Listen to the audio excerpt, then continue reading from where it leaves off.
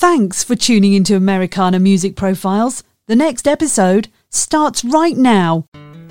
You are tuned in to another edition of Americana Music Profiles, brought to you by Americana Rhythm Music Magazine and AmericanaMusicMagazine.com. I'm your host, Greg Tutwiler. Let's jump right in to the next exciting interview. Val Story grew up not far from Nashville and cut her vocal chops as a Nashville session singer. She enlisted the legendary Larry Cordell to produce her forthcoming sophomore album, Share Your Secrets With Me, which includes a tribute single to the late Nancy Griffith, Love at the Five and Dime. Val joins me on this edition of Americana Music Profiles to talk about her musical journey and this latest album. Good morning, Val. Welcome to the podcast. Thank you so much. I'm so glad to be here. I'm glad that we were able to make this happen so close to a holiday. We're all looking forward to Thanksgiving, eating lots of turkey and sleeping in, taking some naps. That sounds great. We were chatting a few minutes offline, and I'm from Virginia, and I noticed that you were spent a little part of your life in Roanoke before you moved south. Tell me about that a little bit. That's right. So my parents both are from Roanoke. My dad grew up in Roanoke, and my mom actually was born in Marion, Virginia, but they moved to Roanoke when she was a girl. Yeah, so... But my dad and mom, both musicians, singers, songwriters, and so they got the itch to move close to Nashville, so they did in '72, and kind of started doing music here, and then my dad opened a recording studio, but cool. All that good stuff came from Virginia, though. My dad played, he had a little radio show when he was a boy, and Mama had a gospel group. They were on a TV show together. Yeah. WSLS, I believe. Yeah, right. Yeah. Yeah, how about that? So cool. It was just kind of in the blood to come this direction, I guess. Yeah. So you grew up with music and music things around you then. It was part of your life. Yeah. It really, from day one. When did you catch the bug? When was it? What pulled you into it to the next level? I'm not sure if this is what it is, but I always go back to what my mom told me. I was very, I'm a very introverted child. And I still have that. It's kind of an extroverted introvert, I guess. But when, actually right after we moved to Gallatin, which is just right north of Nashville, my mom and I were in a car accident, and I hardly talked at all. I mean, she told me it was just impossible to get me to talk, and I was a little over 3 years old and should have been talking. And when we were in the hospital, which we were there for about 3 months, she said I just started singing. So I was laying in the bed. I had let my legs were up because they were broke, and just all kinds of stuff going on. But she said you just started singing. I guess I did it maybe to soothe myself, but I'd heard it. I'd heard it since the day.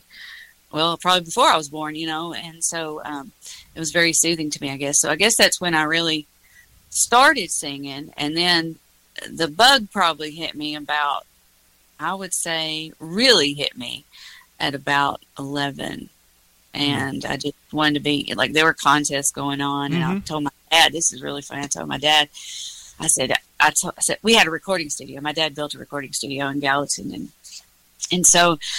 Again, introverted and very quiet. I went to my dad and I said, hey, Dad, I want to be in a talent show. He said, really? And I said, yeah. And he said, what are you going to do? I said, I'm going to sing. And he said, can you sing? And I said, I think so. So he was so sweet and brought a band in the studio and let me record my first, little things to kind of practice and then have a track for the talent show. Yeah. So that's kind of where it really started. And did you get in? I loved it. I did, and I won. Yeah. Okay. Well, that's encouragement. One. Yeah. Yeah. So it was really, really something. So. But when did it happen for you professionally? When did you move out of that phase and into doing something full time? Well, interesting enough, because of the studio, I had a lot of opportunities. I think because of that, and because of my dad being a musician and my mom being a singer, and songwriter herself. My mom started working with two of the Jordanaires, and another lady. They had a quartet that they worked together. That's cool.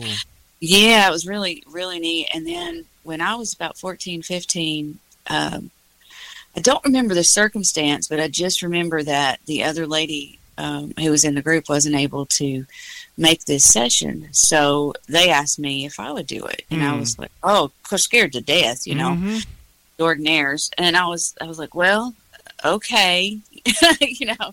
So we went in the studio, and so that was my first professional recording, was with two of the Jordanaires, which was Dwayne West and Ray Walker. Wow.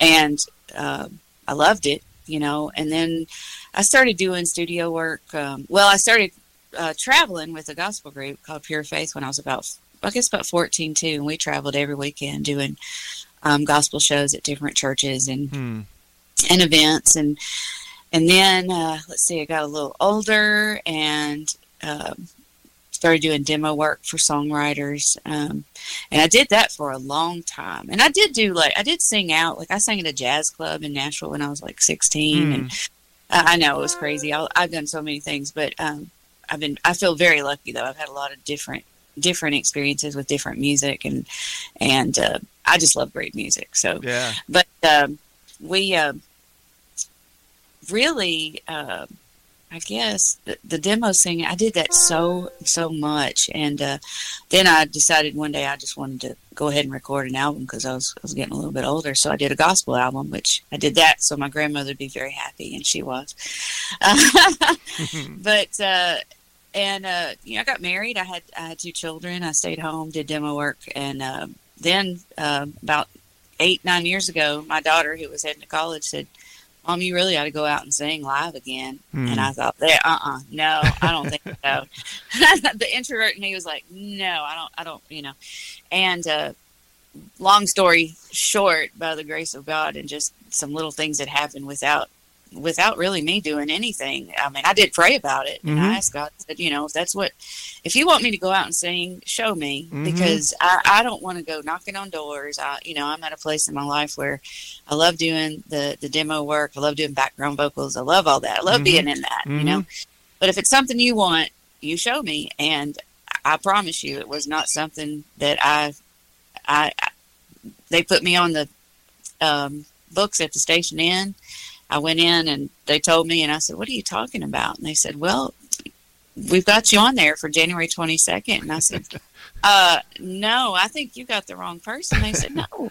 And the sound guy, who actually is my ex-husband, came over. He could tell something was going on, and he came over and he said, oh, yeah, I told him you need to be singing again. So you're on the books for the 22nd. I said, I don't even have a band. Wow.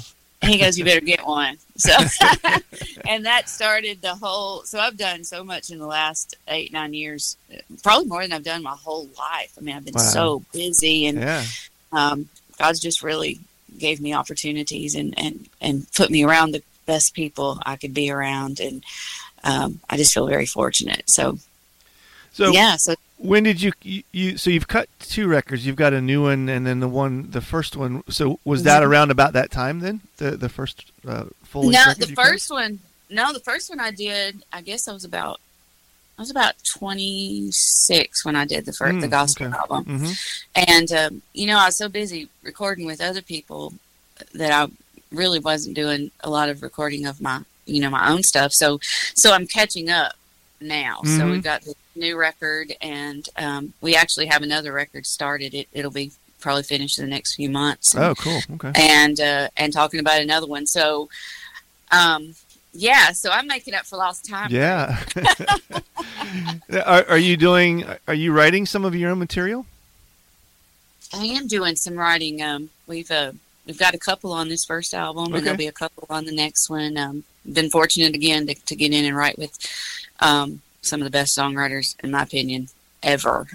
So that's which I've written a lot of different kinds of songs, but songwriting's it's a different thing.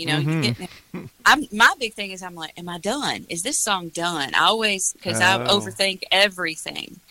And so I have to go to one of them and say, "Is this done?" You know? And they're like, "Well, yeah, I think it is," you know, or whatever. Yeah, but, yeah, it's a weird thing, especially when you're around those kind of songwriters. Yeah, you know, but man, what gracious people they have been. So so I'm trying to write more too. I'm making a goal of that. So we're going to pause for just a moment. We'll be right back. Welcome back to the interview. Do you have a process that you follow? Do you have an instrument of choice that you write with? Tell me a little bit about the process for you. Yeah, usually acoustic guitar, usually. Mm-hmm. I say that, but however, there's sometimes I get melodies in my mind that I need a piano player, somebody that, you know, really can hear whatever that chord is that I'm, you know, or they have different choices of chords, which, you know, make it, I can hear it, but I can't play it on the piano, if that makes sense. And some of them are so obscure that I don't play on guitar either. But most of the time, it's, at least for the projects we've been doing, is mainly guitar. And, you know, the process for me, a lot of times we just go in and talk. We just start talking, or say, you know, we might say, "Hey, I heard this person the other day say, da da da," you know, like, "Oh man, you know, it's really good." And, you know, we might try to write something around that, or think it through, or what's the story, you know, and then, you know, write it.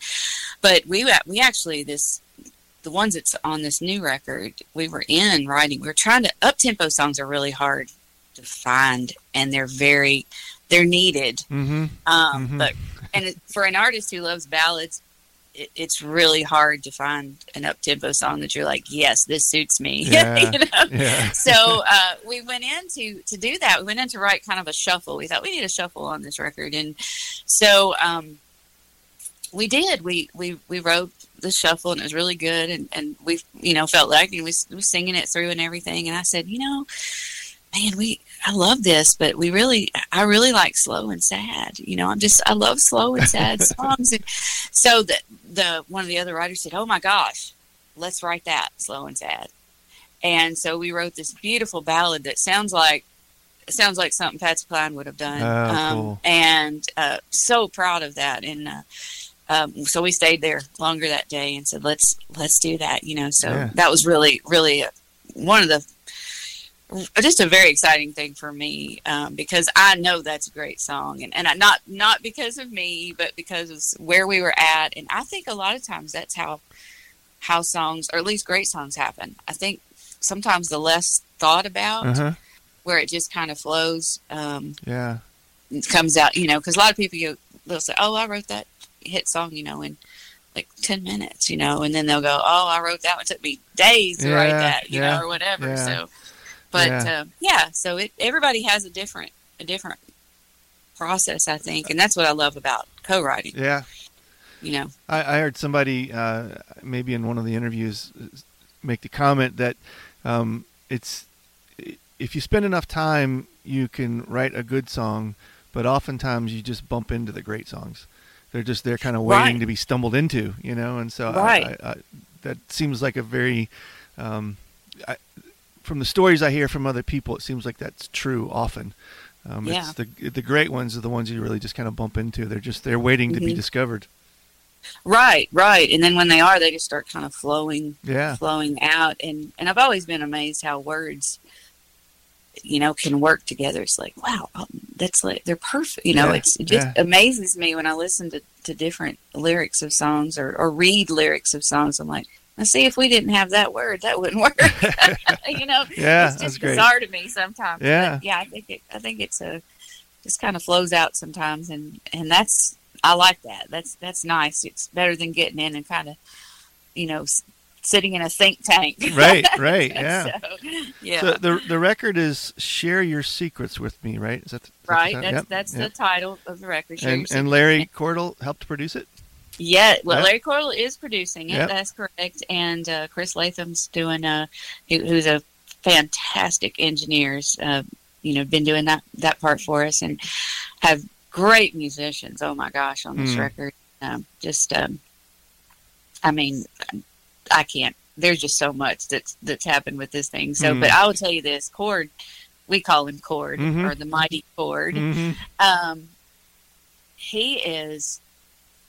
He's always been one of my favorite singer-songwriters. But but what a great guy. And, you know, before we even went in to do these records, he had told me, you know, we've been doing the Station Inn for several years already, and he said, Val, you know, you really need to do a record. And I was like, oh, Cord, what would, you know, because music is so different now. I'm like, well, what would I do with it when I, you know, if I did it? And he said, your kids would have it. If nothing else, you would have, you know, that this was me. I was here, you know, and I thought, okay. And then we, you know, and he told me, he said, and this is what got, well, his talent is what made me choose him as a producer, but because I had some options. But he told me, he said, I will pay for it if you will do it. Wow.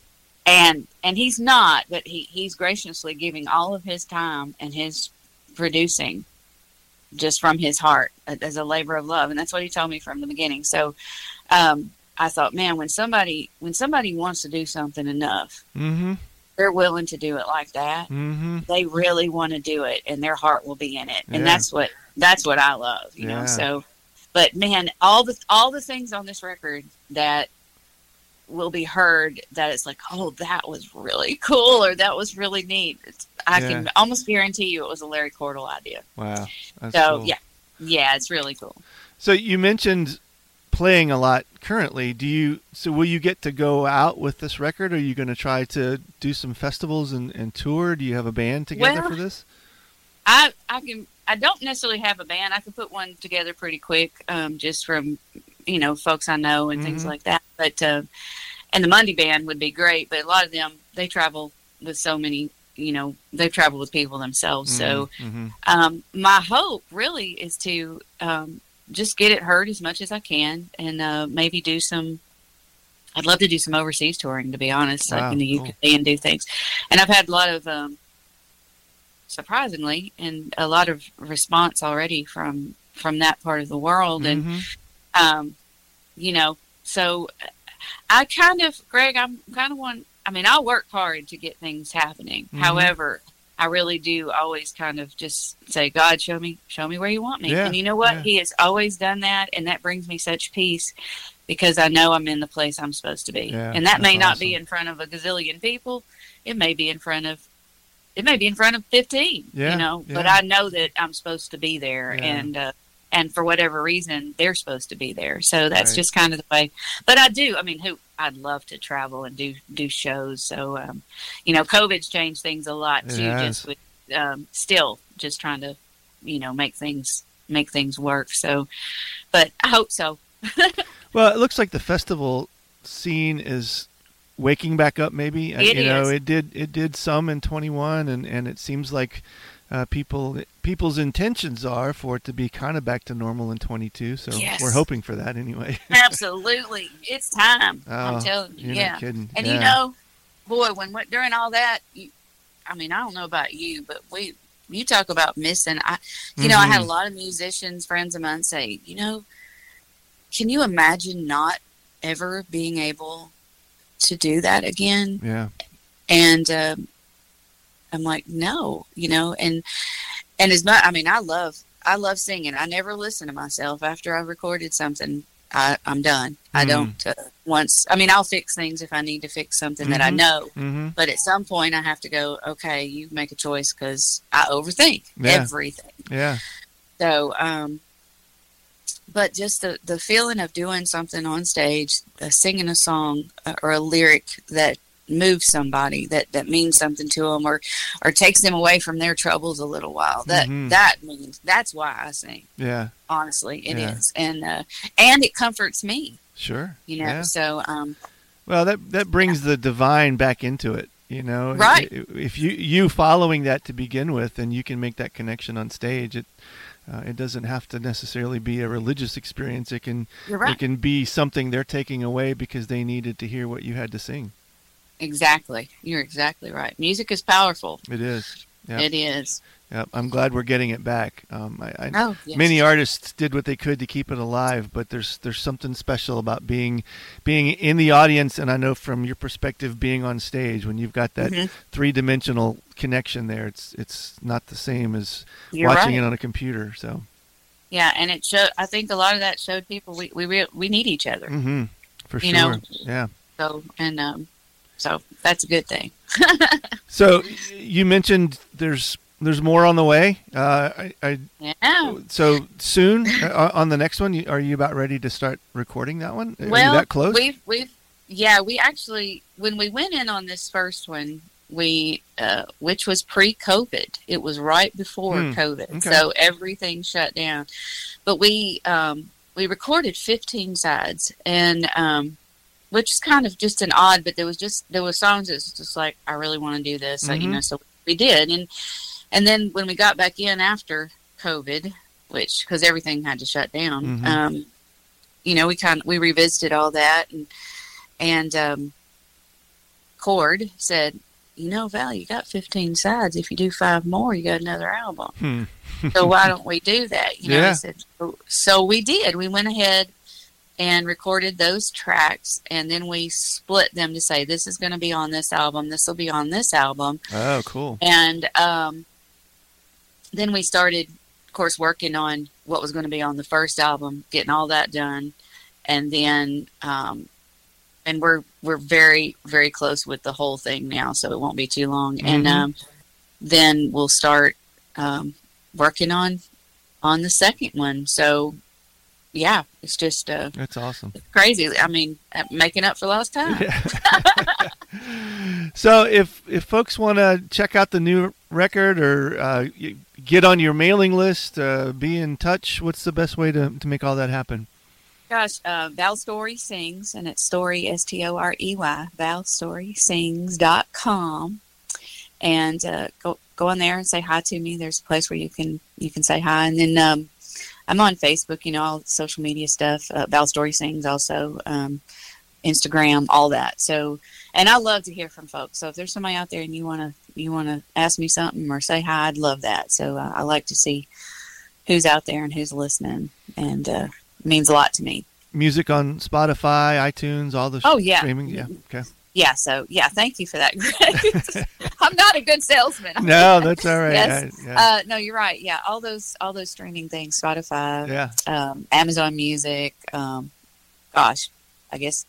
See, I don't even know all of them. Oh, there's so many. I know they're out there. Right. There's so many. That's good. Well, somebody's got you in the right place. Let's put it that way. Yeah. Well, thank you, Val. This has been great. I've enjoyed learning your story, and I wish you well with all of it. This sounds exciting. Thank you so much. It is, and I'm grateful and thankful to you for being able to do this interview today. I appreciate it so much. Thanks again for tuning in to this episode of Americana Music Profiles. Find us on iTunes at Americana Music Profiles and on the internet at AmericanaRhythm.com.